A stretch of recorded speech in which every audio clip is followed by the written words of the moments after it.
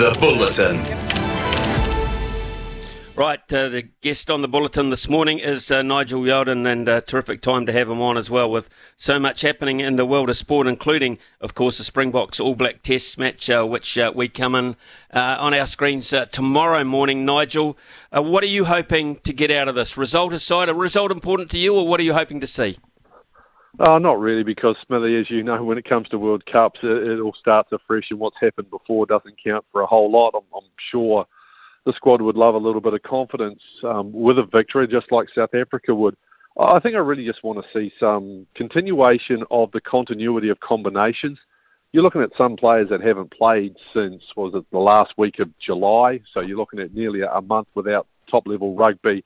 The likes of De Groot and Lomax, in particular Geordie Barrett and Rieko Ioane, who I think are going to be very key in the big games at the Rugby World Cup for the All Blacks. So you really just want to see those guys get in there, get the good contact, making sure that the structures that they've been working on have worked really well, and that it's just a good, solid performance, of course, with the obvious caveat of being no injuries. Thank you very much, sir, for either side, if we're being completely honest. Although, funnily enough, I suspect, Smithy, that the Box wouldn't mind if one of their backs went down so they could sneak Andre Pollard into the World Cup squad. Just saying. But overall, you just want to see a really good performance. You just want to see a really good performance, solid outing.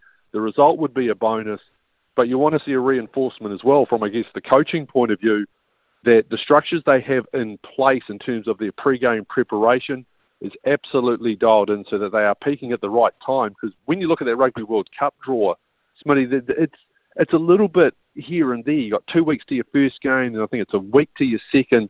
It's about 14 or 15 days to your third game, and then a 6-day turnaround, and then hopefully you're into quarterfinal mode. So I think it's a little bit of off-field stuff as much as it is on.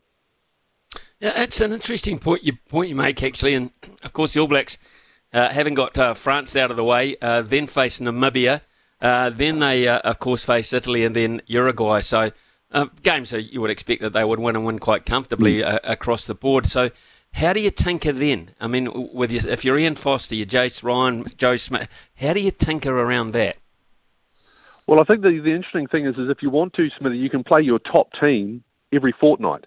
So what I mean by that is you've got your game against France, then your secondary game is against Namibia, then it's against Italy. So if you want to continue with the continuity of selection, you actually can with your top team, because you can run them out against France and Italy, and then still have them fresh for a quarter-final. Now, obviously you're going to have to use some of them in those other games, but again, you can rotate with regards to who you want to use against the likes of Namibia and the likes of Uruguay. So the draw actually is not that bad. I guess it's that gap in between games, but I'm sure players won't mind having 2 weeks to prepare for a big game over the course. So I don't think it's actually the worst. So this group, as you know, Smith, they're smart. Okay, these aren't dullards we're talking about.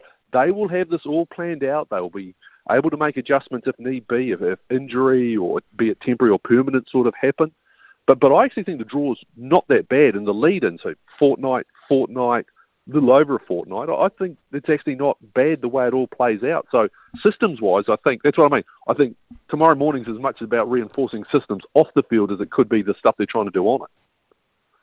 Very interesting, actually. I can't wait for it. For a game that means nothing, I actually can't wait for it.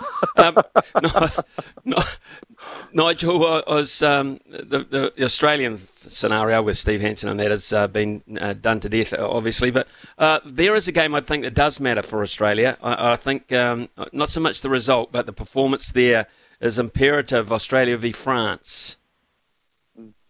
Yeah, absolutely. The same thing again. Eddie Jones clearly has an idea of what he wants to do. He has made some big calls, and as Eddie does, you know, he brings all of the heat and all the attention onto him and takes the spotlight away from the players. Now, when it comes to the field, comes to a game, the players are back in the spotlight, but he's got all this attention on him. The pre-departure press conference at the airport, the Steve Hansen element as well, that helps a little bit as well. It's all looking at Eddie. It's looking at Steve. It's not looking at the players. And so Eddie, which he is very good at, has taken all that pressure off, And now they go out, they will play. We will see again whether they have made any more improvements. I thought the improvements between Melbourne and Dunedin were quite noticeable with the way they were trying to play, getting the ball into Samu Karevi's hands a lot more, having him as much of an instigator as Carter Gordon. So let's see if they've been able to advance. Let's see if we see maybe a few things that you might go, I wonder if Steve Hanson's just had a wee word here and there. But I think for the most part, again, Eddie's done a great job, and that will free up this young group to go out and just see where they are at, again, a week out from them getting stuck into things. Nigel, how have you rated the NPC so far? Has it been underwhelming? I mean, fan-wise, it appears to be underwhelming a little bit, but what about the rugby as such also? Yeah, I haven't been upset with the rugby. I think we've seen some very good games. We've also, we've seen some poor games. You get that in an NPC. It's not the first time. It won't be the last. Look, I think there are some teams that look like they are very good, even though it was the lowest scoring Ranfurly Shield game in 53 years. Wellington still seem to be on a decent track to me. I love the way Taranaki's actually set up, Smithy. Yeah, they've already had their storm week. They get through it 3 from 3, came up and really were very efficient against Waikato last Sunday afternoon. I like how they're settling in. Look, Canterbury, Auckland, I guess there's a few regular names there as well. But look, I think there's enough to tell us that there's good competition on the field. I mean, geez, I wouldn't have thought in a million years that Northland, I thought Northland could beat Tasman. I didn't think they'd absolutely beat them up like they did last week in Whangarei. So that's great. I think it's a really good, even-looking competition. And I'm enjoying it. The quality of rugby is there. The quality of rugby definitely is there, even if the crowds aren't. Yeah, well, the crowd, and that is, to me, very disappointing. But I think what we are going to see now is a drift away from the major stadiums. I think that's almost, it's almost cemented in now, isn't it? That it has to be. Well, we were having this conversation prior to the game last Sunday at Waikato Stadium. I mean, Waikato is a province that's set up. If they can do it, and as Sky as the lead broadcaster agrees to it, they're set up to go and play a game out in Morrinsville at Campbell Park. They could take it round down to Tokoroa. They could take it to Memorial Park in Cambridge, Albert Park in Te Awamutu. That's bouncing it around the province like that would be really cool. The standard of those grounds has improved immeasurably, and I'm sure there are other venues too. I mean, Napier, obviously I think you'd want to probably try and get games at McLean Park as often as you could, Smithy, but, Macrae Park, the Regional Sports Park out Hastings, which has hosted Farapama Cup games. I mean, could you bounce around your part of the world a little bit with that team, given that it represents a reasonably biggish area? I think it's on the cards. I think of the crowds that are going, Hawke's Bay's probably okay at this point. They might be considering it, Nigel, but I think at this stage the numbers are probably just okay for them, and traditionally they have been. They've been great at the World Athletics Champs in Budapest, the numbers, and so the performances, but perhaps not quite so. And it's impressive, or do we get our hopes a wee bit too high for New Zealand's performances? No, you hit it on the head, Smithy. I think with the performances that we have seen from our New Zealand athletes over the course of the last 2 years, I think, yes, expectations, I think were set. I wouldn't say they were set high, but I just think the level of expectation from the athletes themselves was set a little bit higher. So we are disappointed when Hamish Kerr doesn't make a high jump final that we all feel he should make, and Hamish feels as though he should have made it as well.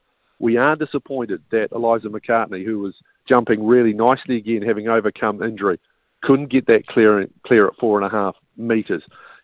For someone like a Tori Peters, 7 centimetres away from making a final, that's actually a really good result for Tori, but because that bar had been set so high, we are disappointed. Zoe Hobbs, 0.01 away from making the women's 100 metres final, the glamour event on the track from the world perspective, and she was just minuscule margins away.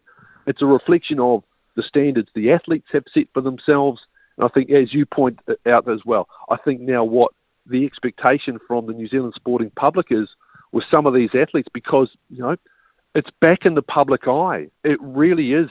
People are talking about it and enjoying it, and it's a great spot for New Zealand athletics to be. It's brilliant, and I still think, mate, some very good signs still, 12 months out from an Olympic Games. Okay, Nigel, great to catch up with you. Enjoy the weekend. There's so much to absorb and to take in. Cheers, man. As always, great to catch up with you. Thank you. Always my pleasure, Smithy. Love it. Yeah, Nigel Yalden there, folks, on the Bulletin this morning. We'll be back shortly. And in the next hour, of course, we've got Kazuma Kobori, this young golfing sensation, who has got a huge future ahead of him. But just where is he sitting at the moment, and how's he pacing himself through this magnificent chance he's got on the world stage? It's 10:52.